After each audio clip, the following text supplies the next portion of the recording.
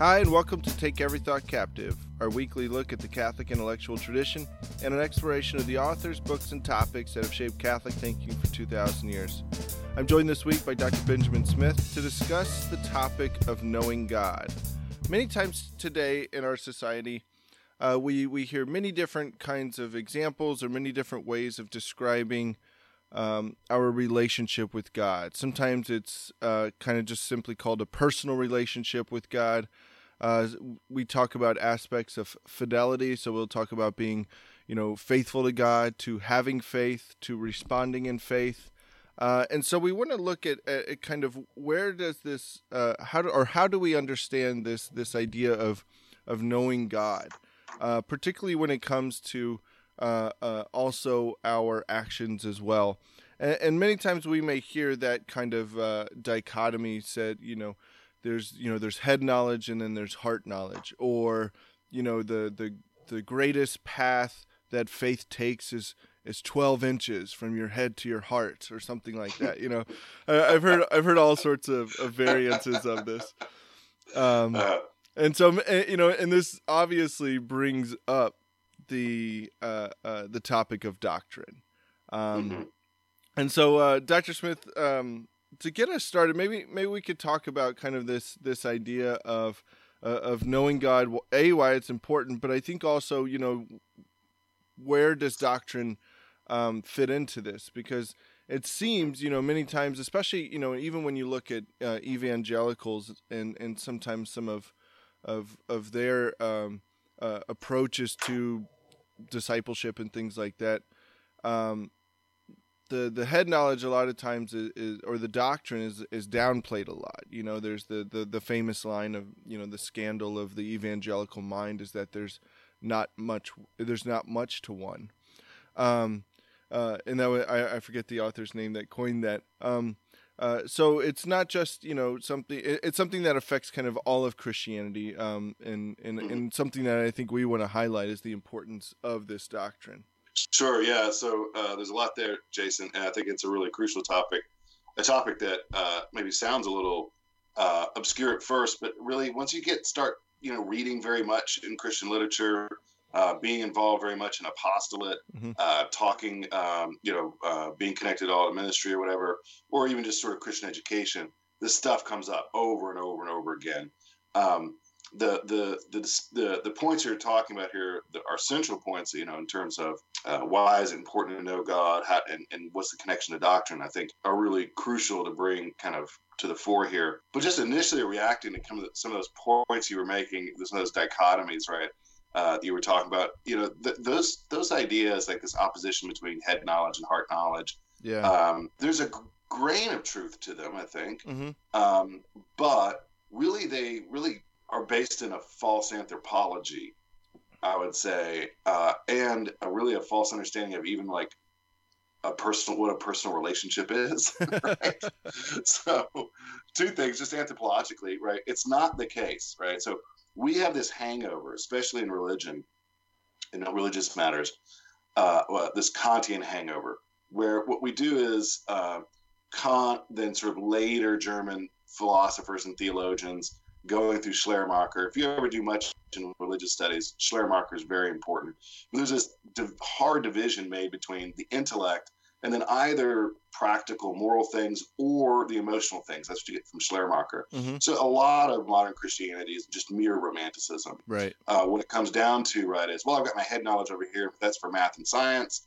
And then I've got my heart knowledge over here, which is, these palpitations of the heart, these sort of sentiments that I feel. And as if these things are totally divided from each other. Do you see what I'm saying? Yeah. Right. And that's really the false anthropology. That goes back to a kind of Kantian anthropology that's just not true. That's not the way the human person works. Emotions are important in the spiritual life, to be sure, right? But so is the intellect, is what I want to say, right? But what we've developed is a tendency to say, oh, well, the reality of religion is when I am having these feelings, right? Right. And, maybe, right? Certainly it's the case that feelings play an important role because feelings play an important role in all of human life, right? But actually, a human being is an integrated psychosomatic whole, right? In which we have, intellect, will, memory, perceptions of space and time and so forth, and emotions, all interconnected, right? And so that what is in the emotions affects the mind, but what's in the mind affects the emotions, right? So that there's a rich kind of back and forth there, since we don't want to accept this divorce between, oh, well, it's in my mind, but that's not good enough because I'm not feeling it right now, right? What unites you to Christ, right, is acts of faith, hope, and love. And love, the relevant sense of love is charity, which involves acts of the will, okay? Right? Not feelings. You can be performing not necessarily feelings, is what I'm saying. Right. All to the good if you're also receiving emotional consolations as well, right? But the act of the will there, right, is, doing the right thing out of the love of God more than self, right? That's the intending and choosing for the love of God. Does that make sense? Yeah, and I know we've talked about this before as well. This aspect that God cares about the whole person, so He cares about your emotions, your intellect. But at the same time, St. Thomas tells us, and others, if you read anything in like classic Christian spirituality, they downplay the emotions a lot as unreliable markers for progress or for kind of unreliable markers of approval or things like that. And they all say that reason should be the one to govern the emotions, and so they're while God cares about the whole person, there is a bit of a hierarchy here when we're looking at the intellect, the emotions, in this way. And I like what you said about it's based on a false anthropology. There's even a part in the General Directory for Catechesis that talks about some challenges for catechesis, and one of the ones that it mentions is this kind of it doesn't get into any great detail, but it just essentially says that there's an anthropology out there that's skewed from an authentic Christian anthropology. And it was brought up again, so it's in the General Directory, and it was also brought up again by the Archbishop Beekline, who talked about it in his he had these deficiencies of catechesis that he put in a report, and again he talks about it there. That's important. So there's and so even when you talk about the idea of love, there has to be connected to it knowing. There has to be. Yeah, that's you cannot love what you don't know. That's right. Yeah, very good. Yeah, that's important. And even not only is there sort of a false anthropology that underlies that approach to the spiritual life and to knowing God, but even I think just a false understanding of personal relationships. Right. It's manifestly just silly to think that the intellect plays no role in a personal relationship, right? I mean, just think about it for a second, right? Yeah. Oh, I have a personal relationship, but my mind is not involved. Well, that's stupid, right? Like, of course, your mind is involved in having any kind of personal relationship, that's at all meaningful, right? You want to know the person, you want to understand them. In a personal relationship, we ask each other difficult questions. Like, what do you think marriage is? What do you think is just? Why are you voting for this person? Why do you behave that way? Thanks for understanding me, or why don't you try to understand? I mean, all those are things, right? Or those are cognitive oriented kinds of things. Does it make sense, right? Yeah. Well, I mean, even when you look at the newer phenomenon of online dating sites, the first thing that they all have you do is fill out this huge questionnaire. I've never done that. I've been happily married before all this came about. But I mean, like that's the thing they do. They ask you a ton of questions, and then other people get to read these things about you. before they even talk to you, or which I think that part's kind of odd. It's like when somebody Facebook stalks you. They know all these things about you, and you haven't talked to them in like 10 years or something. But there's a huge component there, and they understand it. There's a huge intellectual component there to love, to relationships. Right. That right. it's right. And even like in the case like those online dating sites, it's almost kind of a preliminary exercise, before you get into the relationship. Now, again, I don't know if I personally agree with that kind of approach or whatever, philosophically. Sure. Practically, I know a lot of people that have gone through and it worked out great. So yeah, I mean, the idea that we can just have, this personal relationship with God without knowing anything that he said or did, or with anyone, knowing, just, okay, I'm gonna relate to you personally right now. I'm gonna turn off my mind. Yeah. No, that's not a personal relationship. Persons are subjects. They're agents who have minds. Right, you can't have a personal relationship without getting the mind involved. Silly, and it exposes you to a danger here, which is anytime you have something where somebody will say, "Well, the intellect, that's not important. It's not head knowledge. You need to get the heart involved." Yeah. What then really it turns around and happens is they start saying lots of things. Right, they start talking and filling your mind with ideas that you're not really thinking about very carefully, because you've been told it's all about the heart, right, rather than about the mind, right? And so you get this chicken soup for the soul kind of approach to things, right, where it's like, well, God loves you no matter what. Yeah. And then you feel good. You're like, man, I'm experiencing God. I'm knowing God. Well, yeah. I mean, there's a lot more to be said here, right? And really, what you're feeling is, man, you're having feelings of self-affirmation. Right. And I mean, that's not that's bad, right? I mean, I don't want people to hate themselves or have self-loathing, but at the same time, right? That's not knowing God either. That's just having some feelings about yourself.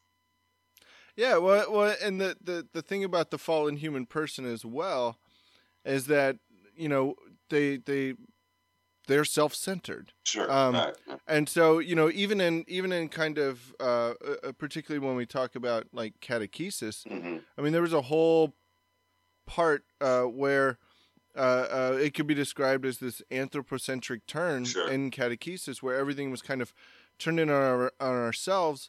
And so much of catechesis had to do with kind of you defining your faith. So you saw exercises like, write your own 10 Commandments, right. Which is a frightening thing for teenagers to do. Write your own creed or something like that. So Christianity then becomes a projection and an expression of your emotions based on what knowledge you had. Now, if it was well-formed knowledge, then it may have been somewhat correct. But that's all. But this is also how a lot of times how heresy gets has come up in the church when we try to form the faith according to who we are, as opposed to letting the faith form us and having God's revelation. This is where the knowing comes in, assimilating our minds to what God has revealed. It's an act of humility to do that. Absolutely, yeah. That's an important point there, and what you're saying there about sort of an act of humility and allowing the faith to form us rather than us trying to form the faith, I think ties into where the real thing that this distinction, this heart versus head thing, right, is pointing to, is, I do want to say, right, sort of kind of take kind of a little bit the opposite tack, that intellect is not enough either, right, but neither is sentiment or emotion. Emotions is a secondary effect, right, of matters. What I think we're really trying to get at it, and I think St. Thomas brings this out so well. You think about the heart, right, if you want to use it in more of a biblical sense, right, as the center of the human person. The heart, I think, we really should think about it in terms of the will, right? It's connected to our thoughts, and it's connected to our emotions, right? But the heart is really, it involves our sort of voluntary intentions and choices. So at some point, I think about my own children and their faith. It's wonderful having children and watching your children's faith develop, and unfold. But there's also a point at which, like, you're also kind of thinking, like, where does that faith begin to mature, right? When do you see that faith maturing? What are the stages? I don't think there's like a science to this or anything like that, but I do think there's a general, you kind of maybe look for a general trajectory or something. But one point is when their faith becomes more dependent on their will than on your will, right? Right. And as a father, of course, I don't ask my children to go to church. They go to church, right? But at some point, of course, and rightly so, their will be their will will take that front seat, in their faith practice. And what you hope there is that all of the knowledge that they've had, all the good experiences they've had, both emotionally and spiritually, are going to sort of propel them, at least in the direction of, I'm going to intend to take my religion seriously. I'm going to choose to go to mass, right? Right. So I think, that's an essential component as well, right? Not just intellect, not just emotion, but also will. I don't know if it's exactly the way that Thomas talked about the heart, but I mean, when I think about the heart, and sometimes the way I describe it to people is, the heart should be the place where your intellect, emotions come into contact with God's grace. Okay. They interact, and it's because it's from there that, I mean, Scripture tells us, guard your heart. From there springs forth life. Yeah, sure. In a similar reaction that you have, I always have this kind of adverse reaction when people put the head and the heart in two different categories or two different boxes, as if you can have one without the other. Whereas I think the heart is more of where the intellect governs the emotions, governs the passions, but it's there also where God's grace comes into play. God's grace affects both of those, and from there, like, in line with St. Thomas, comes in the will. I think this is just another example of something that comes up over and over again, which is this tendency to either distinguish and divorce things, right? Yeah. Reject distinctions and lump things together, right? Reduce them, right, to one thing, or which both are false, right? To make everything the heart or everything the head, or to say the heart and the head are totally different, right? Which is the Kantian option. The more complex and probably more realistic approach is to say intellect and will and emotion are all distinct, right? They aren't the same, but they are all related, right? Intractably related, right? And that's a more complicated answer. But Jason, in so many issue after issue, I come across this, reduction to one thing, distinguish and divorce, both options being wrong. What really we have here is distinction but relation. Yeah, and everything you just said, I mean, it's interesting. Like, if you're listening to this, you can rewind it and apply this to, like, the Trinitarian controversies. There's relation, there's distinction, the distinction, right. You can get into a lot of it that way. And the problem comes in when people start trying to reduce or divorce or bring it all in there. So I mean, it's the methods are not a new thing in that way. And I think it's important for parents that the way that we talk about it in this way is to help bring our kids, and again, I think this is a sign of maturity, is to have this understanding of how you work as a human person, with your intellect, your emotions, but also faith, and this is where, of course, doctrine comes in. Dogmas, they're lights along the path.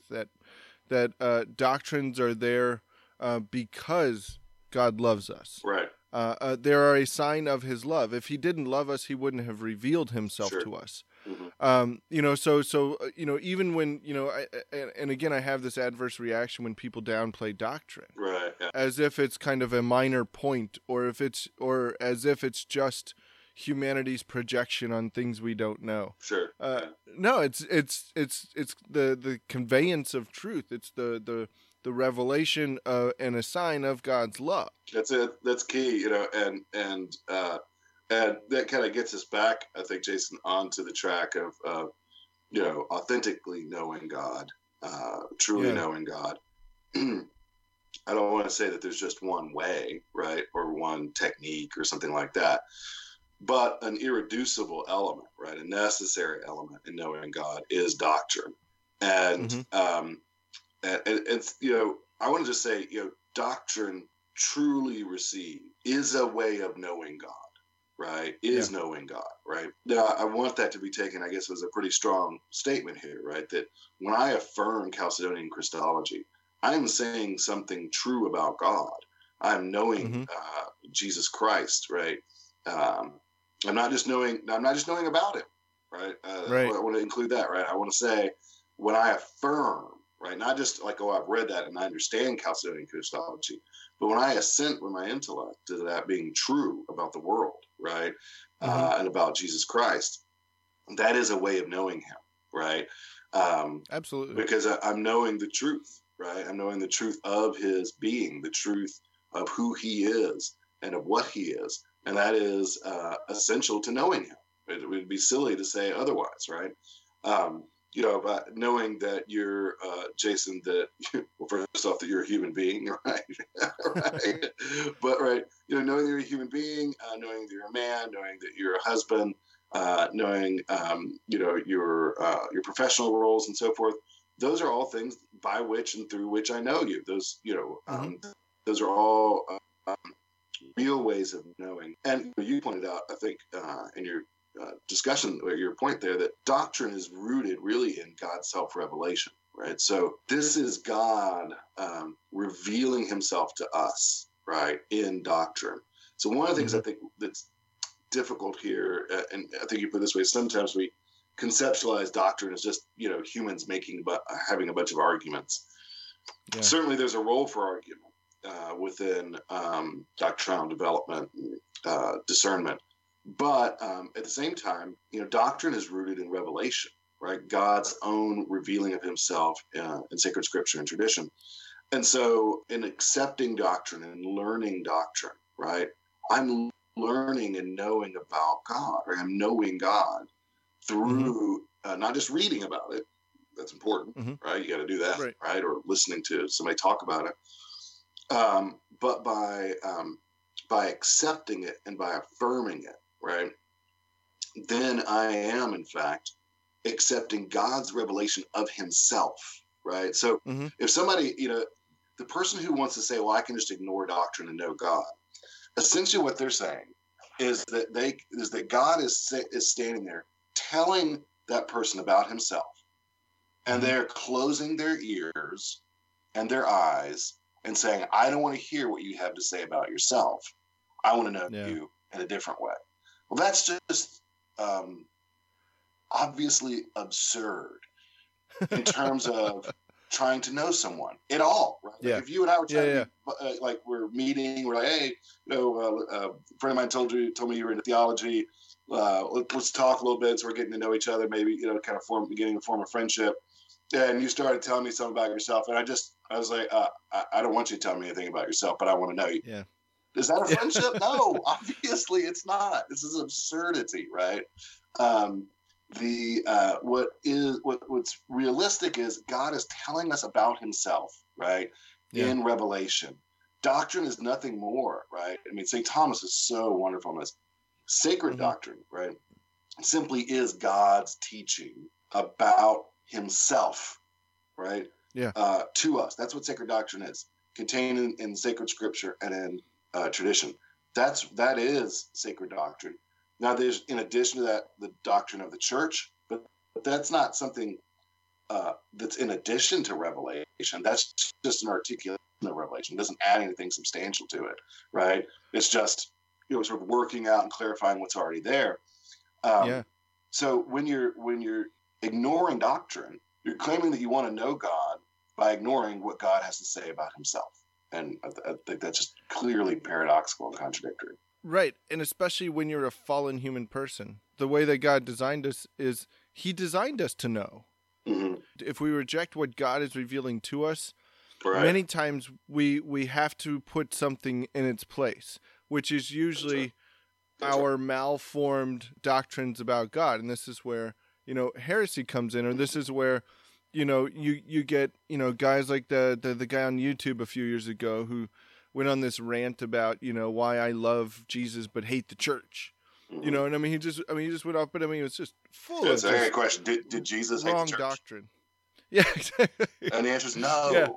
Like, stop it, right? You're being deceived, obviously. I mean, we should at some point do a podcast just on Meet the Real Jesus, and just go through the Gospels here and look at the things he actually does and says, right? Compare it to what people say about Jesus. They'll take two little snippets about Jesus, and then they'll throw in God is love, and that's their doctrine, right? And by love, of course, do they mean by love what God teaches about love? Probably not. 9/10 of the time I hear somebody pounding on and on and on about how God is love. Usually they don't. They just mean something like affirmation, right? Just of having whatever feelings of care and sympathy and empathy and affirming, right? But what biblical love, right, is like what God says about love in the New Testament, right, is that love does not rejoice in wrongdoing, but rejoices in the truth. That's God's version of love. So there you go, being judgmental again. Right. If your version of love says adultery, leaving your wife, right, is okay, right? It's okay to get divorced because it'll make you feel better, right? Or it'll make you happier or something like that. If you think that that's being loving in a Christian way, you're wrong, right? That's objectively false, and it's a misunderstanding of God. You're ignoring what God has said about himself, right? Well, and I think this goes back to the point we were talking about earlier. So a lot of times we just reduce things, and especially in our contemporary culture, we reduce things to sound bites and what I like to call buzzwords and bumper stickers. Yeah, that's great. I mean, they sound good. They sound good coming out, but I mean, they're about as shallow as a puddle. Right. There's nothing to them. I mean, this isn't even like doctrinally, but I mean, you look at just the variety of saints. You have Saint John of the Cross, Saint Teresa of Avila, but then you have Joan of Arc, you have Saint George, you have Saint Louis of France. You have these people that were, some of them were peaceful people, and then you have some that are vibrant warriors. Sure. I mean, and then again, going off what you were saying about we need to have an entire podcast on the real Jesus or something like that. I mean, you have images of Christ, like the one in the Basilica of the Immaculate Conception. Sure. He looks like angry God, or like a lot of people just describe it that's Old Testament God or something like that. But then also you have kind of Christ with his arms open, and so many times we try to reduce Jesus to one image and not the other. Sure. Or to say, well, he's love, but he's he doesn't hate, or he doesn't divide. Actually, he says, "I came to divide." About himself. Those are his real words. Yeah. So I mean, like, and I don't really like when Catholics say, well, we're a both and. Yeah. But I think a better way to maybe describe it is, as Catholics, we need to be more holistic. Sure. We need to look at the kind of the all of everything. Every image is there to emphasize some aspect about Christ. Sure. And we can't reduce Christ to one emphasis. Mm-hmm. We have to look at it a little more holistic about who he actually was. But then, the scary part is we have to look at, what he actually said and did. Sure. And the thing that I find sometimes is that the same people that sometimes maybe downplay doctrine, they hold up, and rightly so, sacred scripture, as if doctrine and scripture are somehow. Scripture is doctrine. It's God's own teaching about himself. Right. Or and that's the thing. They separate doctrine from revelation, and that just becomes or sometimes in the way that they describe God or discipleship or something, as if it is void of any sort of intellectual assent, or that you can have this relationship without intellectual assent. Yeah. Which I think it's just yeah. I mean, again, I don't know if it's necessarily a straw man or what, but it's yeah. I think it is kind of a straw man, maybe false dichotomy. But I mean, the 2 points that I keep coming back to on this one thing about it is, one is that if you think that doctrine has nothing to do with your relationship with God, right, then you're saying you don't need to listen to God about himself, right? Mm-hmm. Which is obviously misguided. And second, if you think that, then you think that that having a personal relationship has nothing to do with cognition, nothing to do with the intellect, right? Which is based on a poor understanding of personal relationships and a poor understanding of the human person, right? Of the integrated nature of the human person. So I think there's an error maybe about the nature of doctrine, the nature of revelation that's in work in one of those, as well as in the other mistake, an error about the nature of the human person and the nature of what a personal relationship is. And I think when you analyze this a little bit deeper, it's not there in intention, but in a very real way, kind of the setting aside of doctrine or the placing it lower than the affections or something like that. Again, not usually in their intention, but it is kind of a rejection of not just what God has revealed, but our own design.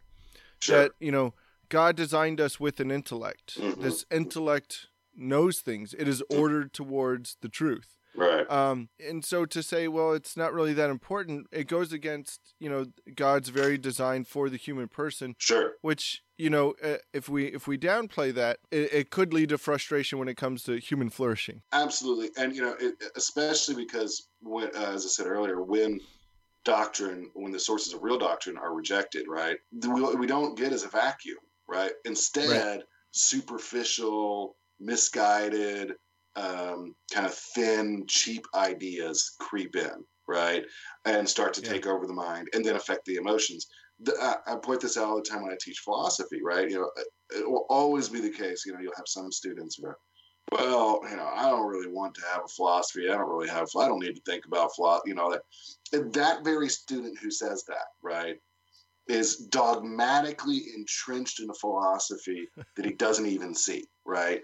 And it's affecting everything about him. It could just be pragmatism and hedonism, right? But that's what he believes about himself and about the world, right? And his hedonism and his pragmatism are making his mind incapable of recognizing that fact about himself, right?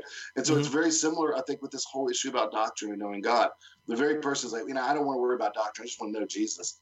They're going to end up having doctrines about Jesus and about God, right? They're going to creep in an unthinking way, right? And very often they're going to be, politically oriented or self-helpish or something of that nature, rather than the kind of startling truth that God reveals about himself or that Jesus reveals about himself. Or when you look at like Christianity itself, like if man were to just simply make up a religion, it would not be Christianity. Right. No, it'd be some version of paganism, right? Yeah. Right. Yeah, sure. That right there should A, tell us something about Christianity, but also tell us something about ourselves. Sure. That at first, parts of Christianity should seem kind of like, they should be hard. We have a fallen human nature. Sure. But at the same time, it doesn't call us to say, well, my personal autonomy is above, everything else. And so I get to decide, it should be a call to humility. And one other thing, that I think is important to bring up here is that, when we talk about knowing God and forming our intellects, what we're not saying is that, every person needs to have degrees in theology, or every person needs to be constantly reading every single theological book or philosophical book that they can get their hands on. Right. Because many times, people point to somebody that has a simple faith. Sure. What they, I think, sometimes misunderstand about a simple faith is that a simple faith is not something that is divorced from the intellect. But a simple faith has at its foundation humility, and operates from that humility of saying, if something comes into conflict with my understanding of what God has revealed, the first approach is that the problem lies in my understanding, not in God's revelation. Sure, absolutely. Absolutely. And they seek that out in humility, but also in trust. But again, a simple faith does not mean it's devoid of knowing about God or knowing the doctrines or being able to express those doctrines about God. Sure. Yeah. I mean, I think there's the what is it and the why is it, and there are there's a hierarchy of truths, right, within Christianity. Sure. Because of some of the things I'm involved in presently. This kind of comes up from time to time, but you can be a very simple person, right, and know the creed, and you should be able to state some basic things about the various elements of the creed, right? That's just called catechesis, right? Or that's just the fruit of catechesis, right? Is being able to understand the creed. Now, the point of understanding the creed, of course, is intimate communion with Jesus. But what does that mean? It means knowing him, right? It means knowing and loving him, right? And that involves, it's not reducible to the intellect, but it involves the intellect. And so when we use words like believe in the creed, I believe, right? The Father God Almighty, all those kinds of phrases, right? We should be able to say something, right, about what they mean. You don't have to be super complicated, right? Right. To do that. Now, certainly, the further you go with those things, especially once you move beyond sort of basic core doctrines to more theological explorations, then you're moving into the why question. More thoroughly, and the further you go, the more complicated it gets. But there is no dichotomy between simplicity and doctrine, right? I think you can be thoroughly rooted in the doctrine in a simple way and just say, I don't know why what you're saying is wrong, but I know it's wrong because it's contrary to the creed, right? Exactly. And that's perfectly fine. But that does require at least a sufficient amount of intellectual work, right? Even if it's not reading big, thick books, although there's nothing wrong with reading big, thick books. But even if it doesn't involve that, it's still the case, right? That involves knowing doctrine, right, and knowing God through knowing doctrine.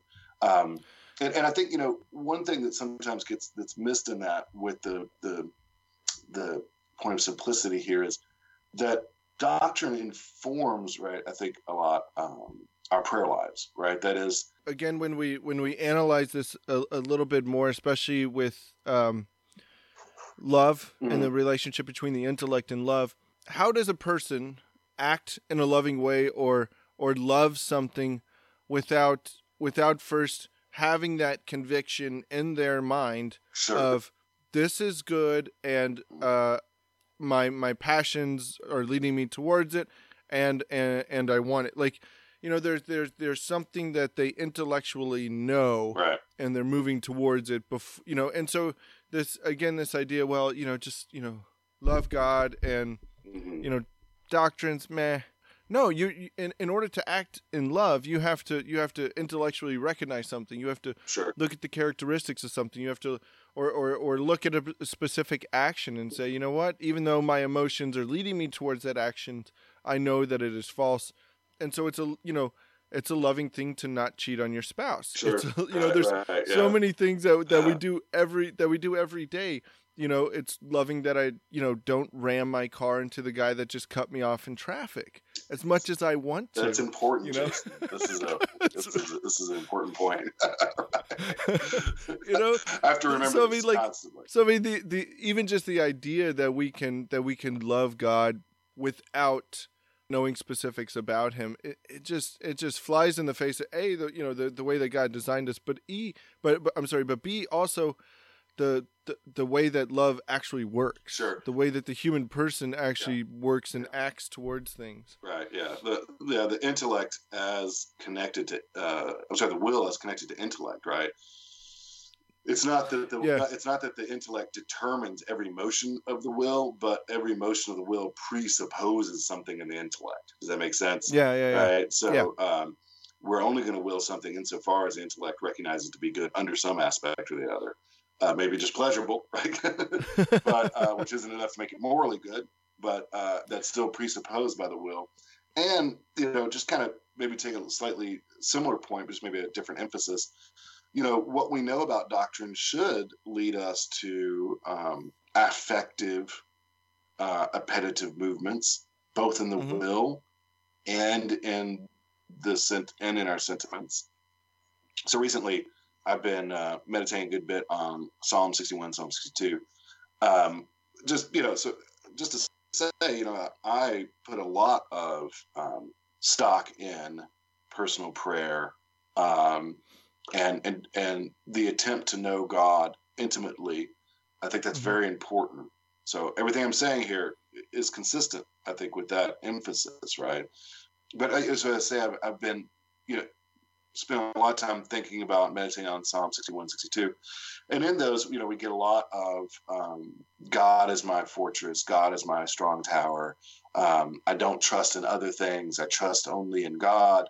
I am not sufficient. I mean, all these different things, right? And all that is so packed with doctrinal content, right? And so when I read those things, right, it immediately, because that draws me to thinking about God's providence, my dependency upon God, all the times that I have betrayed God. That leads to intentions of amendment, right?